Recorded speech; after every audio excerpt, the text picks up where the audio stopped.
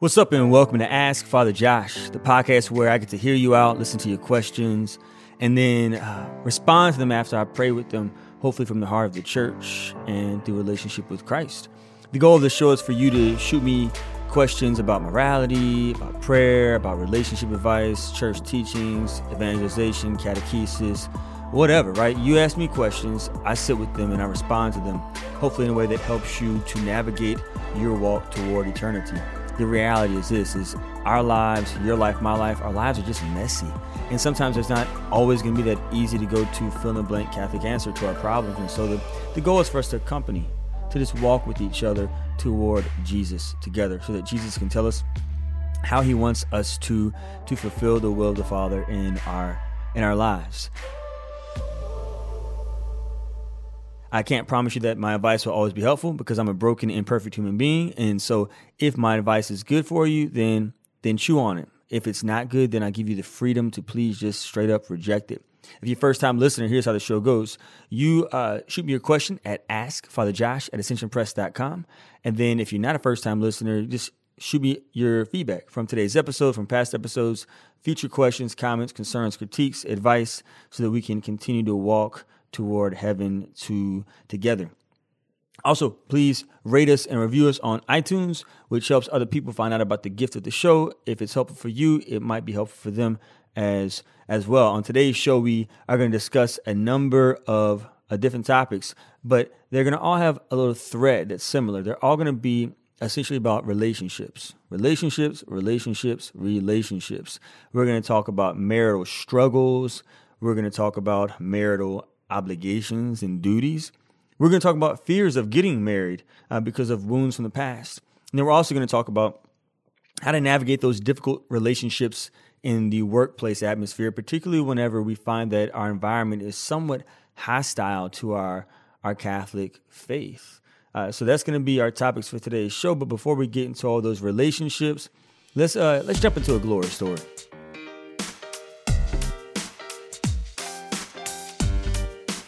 So today's glory story, it comes from my past week. This past week, I went on vacation, y'all, and it was so good. I'm so grateful for good friends and for fun. It was just fun. We went whitewater rafting, and it was awesome. We almost died a bunch of times, but it was still a lot of fun. And for me, it was just a gift because I was able to experience a different side of my friends. Like sometimes you know your friends, but when you go on vacation with people, you really get to know them. And so one of my buddies, we've been cool for like 5 years now, but we've never vacationed together. And so when we were on vacation, I got to see a whole different side of him, and I laughed with him. I laughed near him, and sometimes I was just straight up laughing at him. One of the days when we went whitewater rafting, the water was awesome, and one day it was pretty lame. And the day it was lame, the instructor dude, he wasn't like the best, and he wasn't doing the best job. God bless him. We pray for him. But at one point, like, he ended up hitting this girl who was on our raft, who then, I think she must have hit my buddy. And when she hit my buddy, like, her head bust open and she was bleeding over her eye. And my buddy just like flipped out. And he was like, whoa, you're bleeding, girl. You are bleeding. You are bleeding from the head. And the instructor was saying, wait, what happened? And the girl's like, wait, what? And he said, yeah, girl, you bleeding bad. And the instructor said, oh, it's not that bad. It was bad. And so the instructor was like, oh, no, we're going to take care of it. Don't worry about it. And my buddy was like, no, I'm telling you, that girl, she going to need stitches. She's busted open right now. And so the tour guide slowed us down a little bit, or the instruction guy, whatever you call him. And another person from the other raft came. She had like the kit for the first aid stuff. And she said, okay, what happened? And I never saw this out of my buddy. He straight up snitched on the dude. Before the dude could say anything, he said, he hit her, ma'am. He pushed her and hit her and busted her head open. And I just busted out laughing because I was thinking, man, like, you didn't even give that dude a chance to say what happened. You just straight up snitched on him. So the rest of the trip, I was making fun of my buddy. And then that night we went out to dinner. And at dinner, we got mussels. Mussels. Like, who eats mussels? That was the most disgusting thing I've ever had in my life. And so we ordered some mussels for an appetizer. And I mean, the second I tasted it, my face gave it away. It was just nasty. And so I told my buddies, yeah, that was kind of nasty. Well, the waitress comes and she says, well, what did y'all think about the food? And my buddy said, he didn't like it, ma'am. He did not like your food. Yo, I have not laughed so much in my life. So, long story short, it was a fun, life-giving vacation. We cut up, we had fun, and I think it's good for us as disciples of Christ to recognize that we're called to have fun. St. Philip Neri, he says, run, jump, have all the fun you want at the right time, but for heaven's sake, do not commit sin.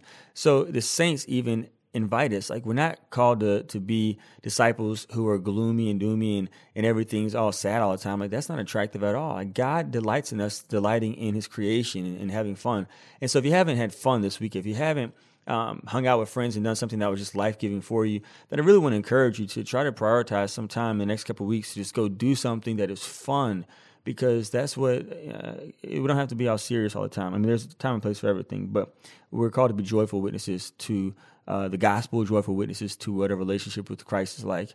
And Christ is fun, and he wants us to enjoy his creation. So that's my glory story. I just got to enjoy God's creation for the past week.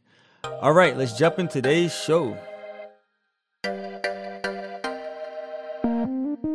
First, before we get into the questions for today's show, I'm going to give you some feedback from a previous episode in which we addressed the vice of anger, particularly anger whenever it's related to children from parents. Getty writes this. She says, great feedback on parenting without cursing. I certainly improved these last couple of days, praise God, but also I've been telling them how closer I'm getting to God as they challenge my expectations. I think that my teens are worried that I'm talking to God about all these things. I think that I'm in cahoots with the big man. At any rate, they do not want me to leave a bad impression on God about them. That's good. And so they're cleaning up their act a lot faster. They would say, Mom, do you want a soda? Okay, first of all, Getty, you must not be from the South. You must be from up north. Soda. Who says soda? Not me. Not in the South. We call it, do you want, what do we call it? Soda. No, wait. Do we call it soda? I know we don't call it pop. Yeah, we just straight up say like Coke or something like that. Coke, man. Anyways. So, Getty, wherever you're from, she says that they would say, Mom, do you want a soda? Soda, Minnesota. I say, no, baby. Thank you. But I'm fasting for you. Love you, kiddo. Never thought it would have this effect. My daughter actually tried a cold shower as a fast for something she said, having an easier time on something she's doing. The thing is contagious. My prayers have been heard. Praise God, Getty. I'm so happy that your prayers have been heard and that God is showing you that he is faithful, and he's coming through in powerful ways for your family. So now on to the questions for today's show. First question comes from, actually, you know what? Here's the thing. I want to say this.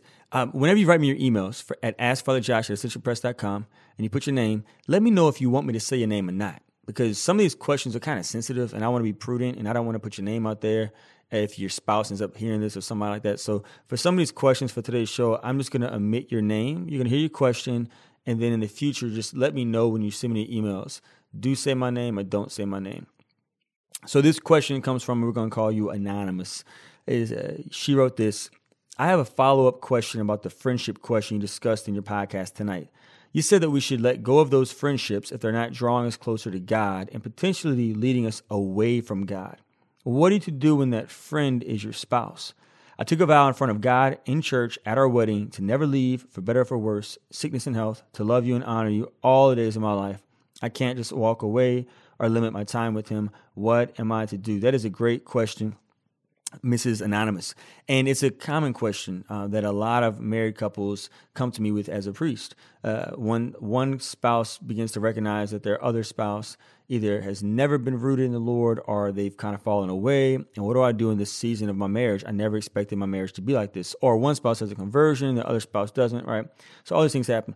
So I'm going to dissect your question from a few points. The first one is this, is you said that, what are you to do when that friend is your spouse? So I've been reading a book on friendship. I think it's called The Feast of Friendship, or I actually have two different ones.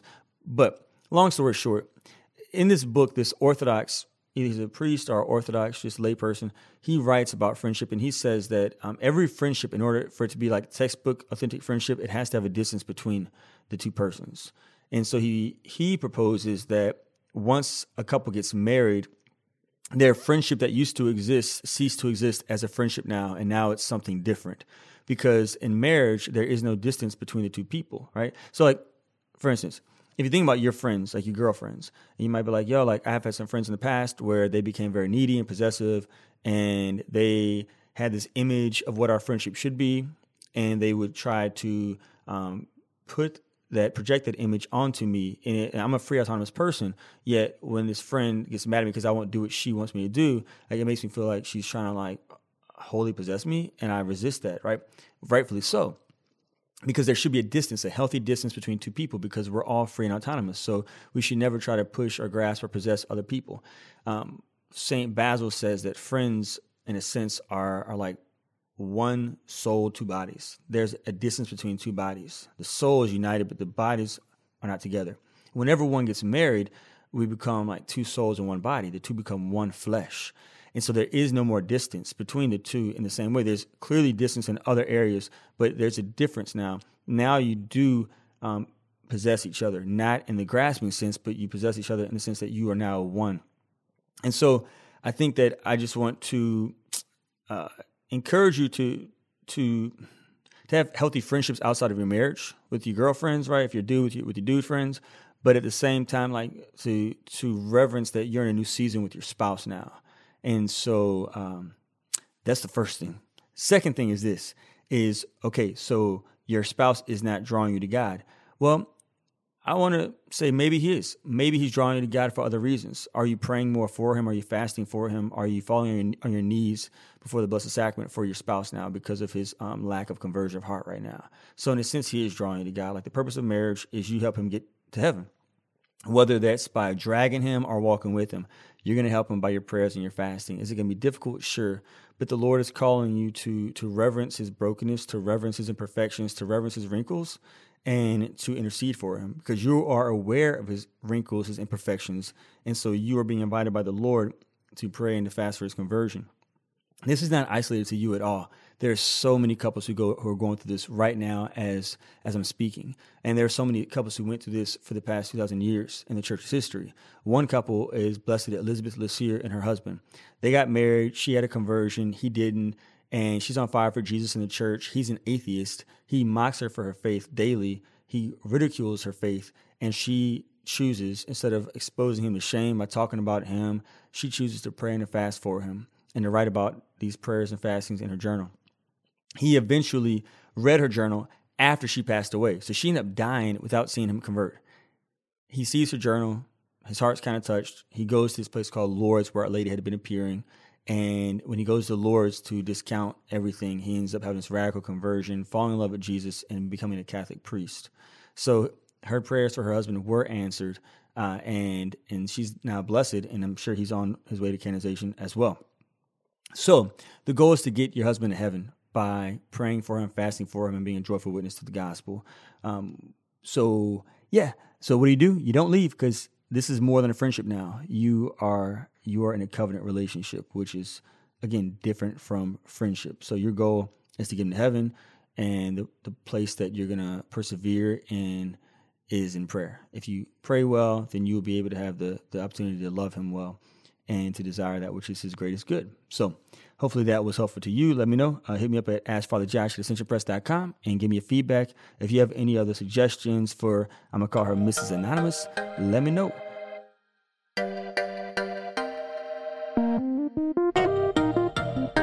All right. Second question, also about relationships. Once again, this one comes from a guy named Michael. My name is Michael, and I have a question on how to live out faith in the workplace. I work for an organization that has no religious ties whatsoever, and I work with a lot of people who are fallen away Catholics and went to Catholic school, but don't believe and go against Catholic teaching and talk openly about it. First, I just want to give them leeway because, man, we can't lie. A lot of Catholic school education in the past however many years hasn't been the best. So whenever I meet people who left the Catholic Church, like when I did college ministry, they're like, oh yeah, I don't believe it, whatever. I'm like, man, your education was probably pretty whack anyway. And so we try to give them the truth and present it to them in a way that they can chew on it, because God bless them. So many people got really bad Catholic education, unfortunately. So Michael writes, how do I go about defending the faith and help bring them back to the faith in these situations in a very secular environment without seeming like I'm judging? And how do I bring it up in a tactful yet unapologetic way? I try to be a good outward example, but I still feel called to be more courageous, but I don't know how to go about it. All right, that's a great question, Michael. Michael from Kansas. Kansas, that's where Dorothy's from in The Wizard of Oz, Kansas. All right, so, Michael, great question. I mean, this is your call. Like, as a layperson, the Lord is inviting you to go outside the walls of the church, to bring the joy of the gospel, to bring your relationship with Christ, to bring those sacramental graces into environments where otherwise Christ might not be invited to go. So praise God that you want to bring Jesus, bring the gift of his bride, the Catholic Church, into the workplace environment in a place where it's hostile. That's actually where Bishop Fulton Sheen says the lay vocation is supposed to go, out there in the world where it's dangerous. He says to lay people, remember that Christ was not crucified between two golden candlesticks. He was crucified between two thieves in a messy world, in a junk place. So that's where we're called to go, into the messiness of the world, the messiness of our environment, where it's not going to be safe to bring Jesus there, to bring the light of Christ, to invite people to the sacraments. How do we do this, though? I always suggest that we do this based on relationships. Intentional relationships. Enter into relationships with your people, learn how they best receive, and then share the gospel with them. I'm a priest now. I've been ordained for a number of years, and every single assignment I've had has been very different from the one before it. Every single assignment has been totally different. And each assignment, once I was at college, once I was in a city, now I'm in a town, every single assignment is completely different. The people are different. And I can't communicate the same gospel to them in the same way. I communicate the same gospel, but in a different way depending on my audience, in a way they can chew on it, in a way they can receive it.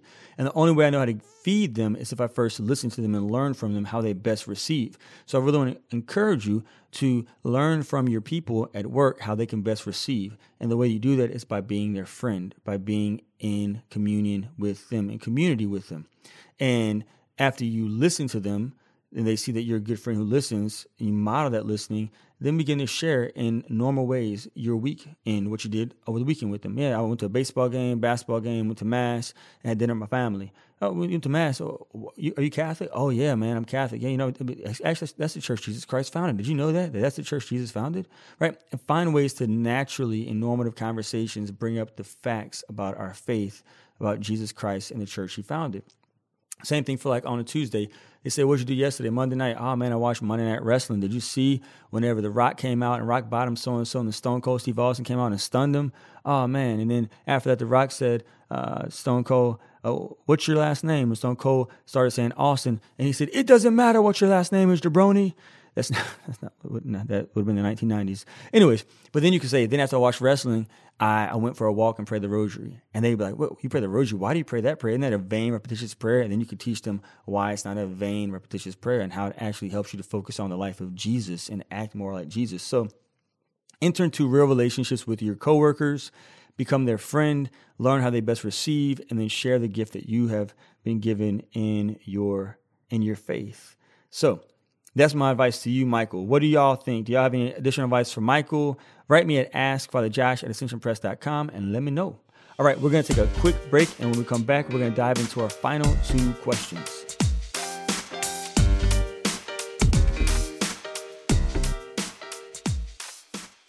And if you're looking for a way to learn more about your Catholic faith, I invite you to check out the Ascension Presents YouTube channel. You're going to find tons of free videos featuring Catholic presenters like Matt Fradd, Leah Darrow, Jackie Bobby Angel, and Emily Wilson. Go to youtube.com/Ascension Presents. That's youtube.com/Ascension Presents. And if you like what you see, please share and subscribe. And we're back. Just a quick reminder, you can send me your questions at askfatherjosh@ascensionpress.com. If you're feeling fancy, record a voice note and send that to me as well. We can play it on a future show. Also, please don't forget to rate us and review us on iTunes to help other people find out about the gift of the show. All right. Our next question comes from Maddie, and it's about marriage. This one is about marital obligations. Maddie writes this. Is it every married couple's duty to attempt to bear children every time they have sex? So that is a great question. Maddie, short answer, no. But long answer, let's go into that. So sexual intercourse within sacramental marriage, it has 2 purposes, Maddie, right? An openness to life, right? Babies, but also bonding, right? To bring the couple together. Like Mariah Carey says in her song, we belong together. Oh man, yo, that's such a good song, but I just totally butchered it. We belong to. Now I'm not even gonna try it anymore. I'm sorry, MC Mariah Carey. I used to have the biggest crush on Mariah Carey when I was a kid, y'all. No lie. That's another story for another day. I'll tell that maybe in the next episode if you want to know. But yeah, no, so Mariah Carey, she says it. We also want to bond as a couple. Every time a married couple has marital intercourse, they renew their vows, right? It is a myth. It's a myth that the church teaches that sex is only for babies, or that the only justifiable reason to have sex is when you want to have a baby or can have a baby. That's like saying old people can't conceive children anymore, shouldn't have sex. No, sex is also for bonding. Procreation is the primary end of sexual union, but it's not the only end or the only good end for sexual union. Notice what I said, it is the primary, but it's not the only end. In fact, St. John Paul the Great, he teaches that if the only reason that you're having sex with your spouse is because you want a baby, then you may be in danger of using your spouse as a means to an end rather than loving your spouse as a person. Remember, we're called to use things and love people, not use people and love things. We can even use our spouse sometimes, and we want to avoid that, right? Because they are a gift, and gifts are not meant to be used and abused. So we're never, ever meant to be a means to an end in that sense. I guess the only way in which we're a means to an end is if we were the means to the end of heaven, right? But that's like, I'm being too scrupulous with it where I'm speaking right now. So, okay, so check this out. So then what do you do then? Are there any just reasons to avoid a pregnancy sometimes? Yeah, there are many sometimes just reasons to avoid a pregnancy. And what's the way to do that and still be open to life? Is through practicing natural family planning, or just through simply avoiding those times in the month whenever you're more fertile, right? There's only a few days out of the month where you're super fertile. And so the rest of the month, you're most likely not going to conceive, but you're still open. If God wants to give life, God would do that. And so we're not trying to kick God out of the equation here. So hopefully that was helpful to you, Maddie. And yeah, that's my advice for that. So let me know if you have any additional advice for Maddie or any clarification questions for me. Ask Father Josh at essentialpress.com. All right, on to our final question. This one is about dating.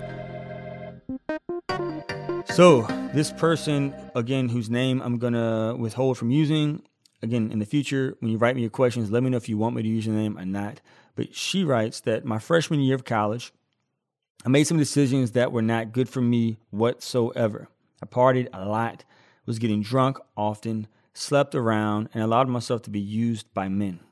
I put so much of my worth into what a man thought of me if I was hot or had an attractive sex appeal.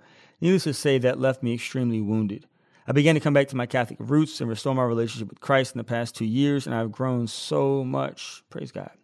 I have been dating my current boyfriend for over a year now, and we strive to live and grow in our faith, both individually and through our relationship together. We have both had sex in the past with other people, but we strive to live chastely together and save sex for marriage. However, I have recently been noticing how my view of sex is very twisted and wounded. Even though I've healed so much of those wounds from the past, I find myself viewing sex as dirty and forceful, and always at least one person is using the other. I'm afraid I will never be able to enjoy sexual relations as God intended. When I think about having sex with my future husband, I can't help but feel a sense of use and him lusting after me. Even when my boyfriend assures me he does not lust after me, I find myself being skeptical. I know I need to continue praying about this wound, but I was wondering if you had any advice and or resources that might be helpful for me with this. What a beautiful question. What a beautiful heart you have. First of all, I just want you to know, I just praise God that you are experiencing the gift of that relationship with Jesus right now. And that is so good. It is so good to hear that you and your boyfriend are striving for heaven, really, right? You're striving for intimacy as is the will of God. So God bless you, first and foremost, and know that I'm going to be praying specifically for y'all's relationship, that y'all be saints, whether that means saints together or saints however God desires y'all to grow in holiness. Few things. First, I want to encourage you to look into counseling. You have been wounded, and your wounds are very real. And I don't think that this is something that should be neglected whenever we experience any kind of sexual wounds. So I really want to encourage you to potentially reach out to a good Catholic counselor. There's great resources out there. CatholicTherapist.com can help you find a Catholic counselor and just walk with somebody and accompany somebody long term. Also, for the meantime, if you want to get a good book about sex, about marriage is from Christopher West. It's called The Good News About Sex and Marriage. Great book, really great resource. As far as your praying with this, I would really encourage you to be so vulnerable with Jesus and expose your wound to him, but treat him as he is a divine physician. Like whenever I go to the doctor, I'm wounded and the doctor heals me, right? Eventually. So I go to the doctor, I tell the doctor where I'm hurting, and then I let him do the work. But I don't ever watch the doctor as he's doing surgery on me, right? The doctor puts me asleep, the doctor does his thing. I just show up. I expose my wound to the doctor, and the doctor does the rest. I think that it'll be healthy to approach Jesus that way. Sometimes when we are experiencing our wounds, we can over-focus on them a little bit too much, and we dwell on them too much, and we want Jesus to we expect Jesus to show us what he's doing, how he's healing our wounds. He is the divine physician. He is the healer, and he does heal over time. And sometimes though we try to manipulate the situation, and we have to see how's he healing this wound right now. And that might not necessarily be the case. That's necessary for our sanctification. Have there been times in my life where God has shown me him healing my wounds? Yeah, a few times. But he heals me every day. And every day he's not showing me what he's doing. I show up to prayer every day. I give him my stuff, and then I focus on him. And I let him focus on me. I expose myself to him the way he exposes himself to me in the Eucharist and the Scriptures. And then he does his work on me. I just let him. So I really want to encourage you whenever you're praying to not let the focus of your prayer become your wounds, because you might take your eyes off of Christ and focus them on yourself.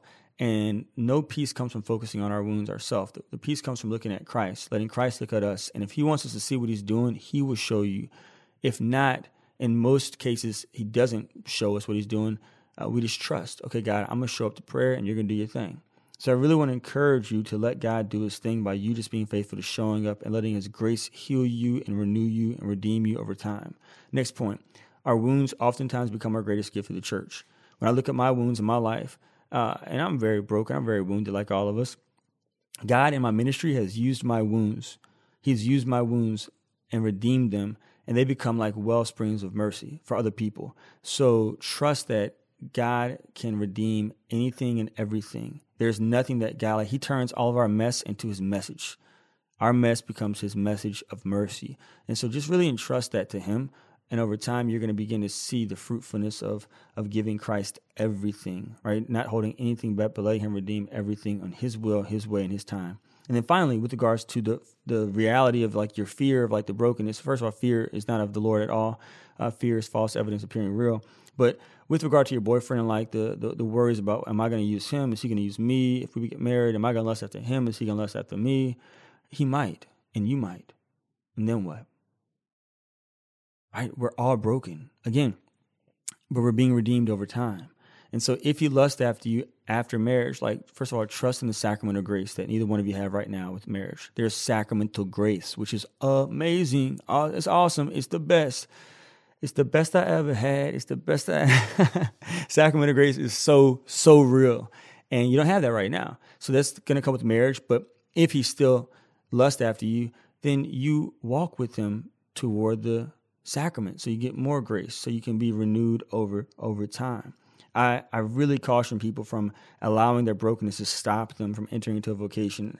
I've walked with people in the past where they've made comments like, well, I can't go to seminary until I'm fully healed, or I can't get married until all my vices are eradicated. If that's the case, you're never going to do anything, because I don't know any priest that's still not being purified. I'm sure there's some out there, maybe, but I don't know any priest or religious or married couple who's still not being purified every single day. There's always more room to grow. There's always more room to be sanctified. So don't allow potential brokenness, vices stop you, right? We come to marriage with our baggage, we come to sacraments with our baggage, and God turns our baggage into his bags of grace. So, because he's all about that grace. No devil. So I hope that was helpful for you. And again, encouragement, reach out to a counselor, and when you go to prayer, show Jesus your stuff, but don't focus on it yourself. Let him do his thing. All right, so that brings us to the end of today's show. So regardless of what your circumstances are, here are some things I think everyone can take away from today's questions. The first universal point is that, in marriage, there typically is going to be one spouse who's stronger than the other, and that's why we need each other. You carry me when I'm weak, and I'll carry you when I'm strong. So if your spouse is weak right now, then you pray and you fast and hope, and don't hold on to expectations. Trust that God will do his thing in his will, his way, his time.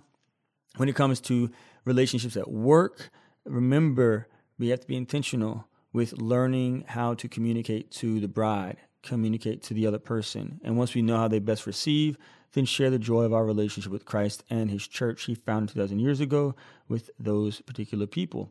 With regards to marital obligations, remember that we don't ever want to use our spouse, ever, right? Our spouse is never a means to an end. We love people, we use things. We don't love things and use people. And so be open to the gift of life, be open to the gift that God has in store for us, but try to stop ourselves. And that might take, obviously, sacramental grace and healing over time from using other people. And then finally, with regards to our wounds, we're all wounded, we're all broken. God calls us to come to him who is the wounded healer, and over time, he will heal over time. And there's always more healing in store. So once we think we've made it, there's always going to be more. So don't get focused on the wound, get focused on the wounded healer, and he will do his thing. So let's go ahead and pray. In the name of the Father, and of the Son, and of the Holy Spirit. Jesus, we trust in you. Jesus, we trust in you. Jesus, we trust in you. Amen. In the name of the Father, and the Son, and the Holy Spirit. All right, that wraps up today's show. If you have any further comments, critiques, questions, hit me up at AskFatherJosh@AscensionPress.com. Don't forget to rate us and review us on all the different platforms that this podcast is available, so that other people can find out about the potential gift of the show for them and their walk toward eternity. I cannot wait to be with you again next week. God bless.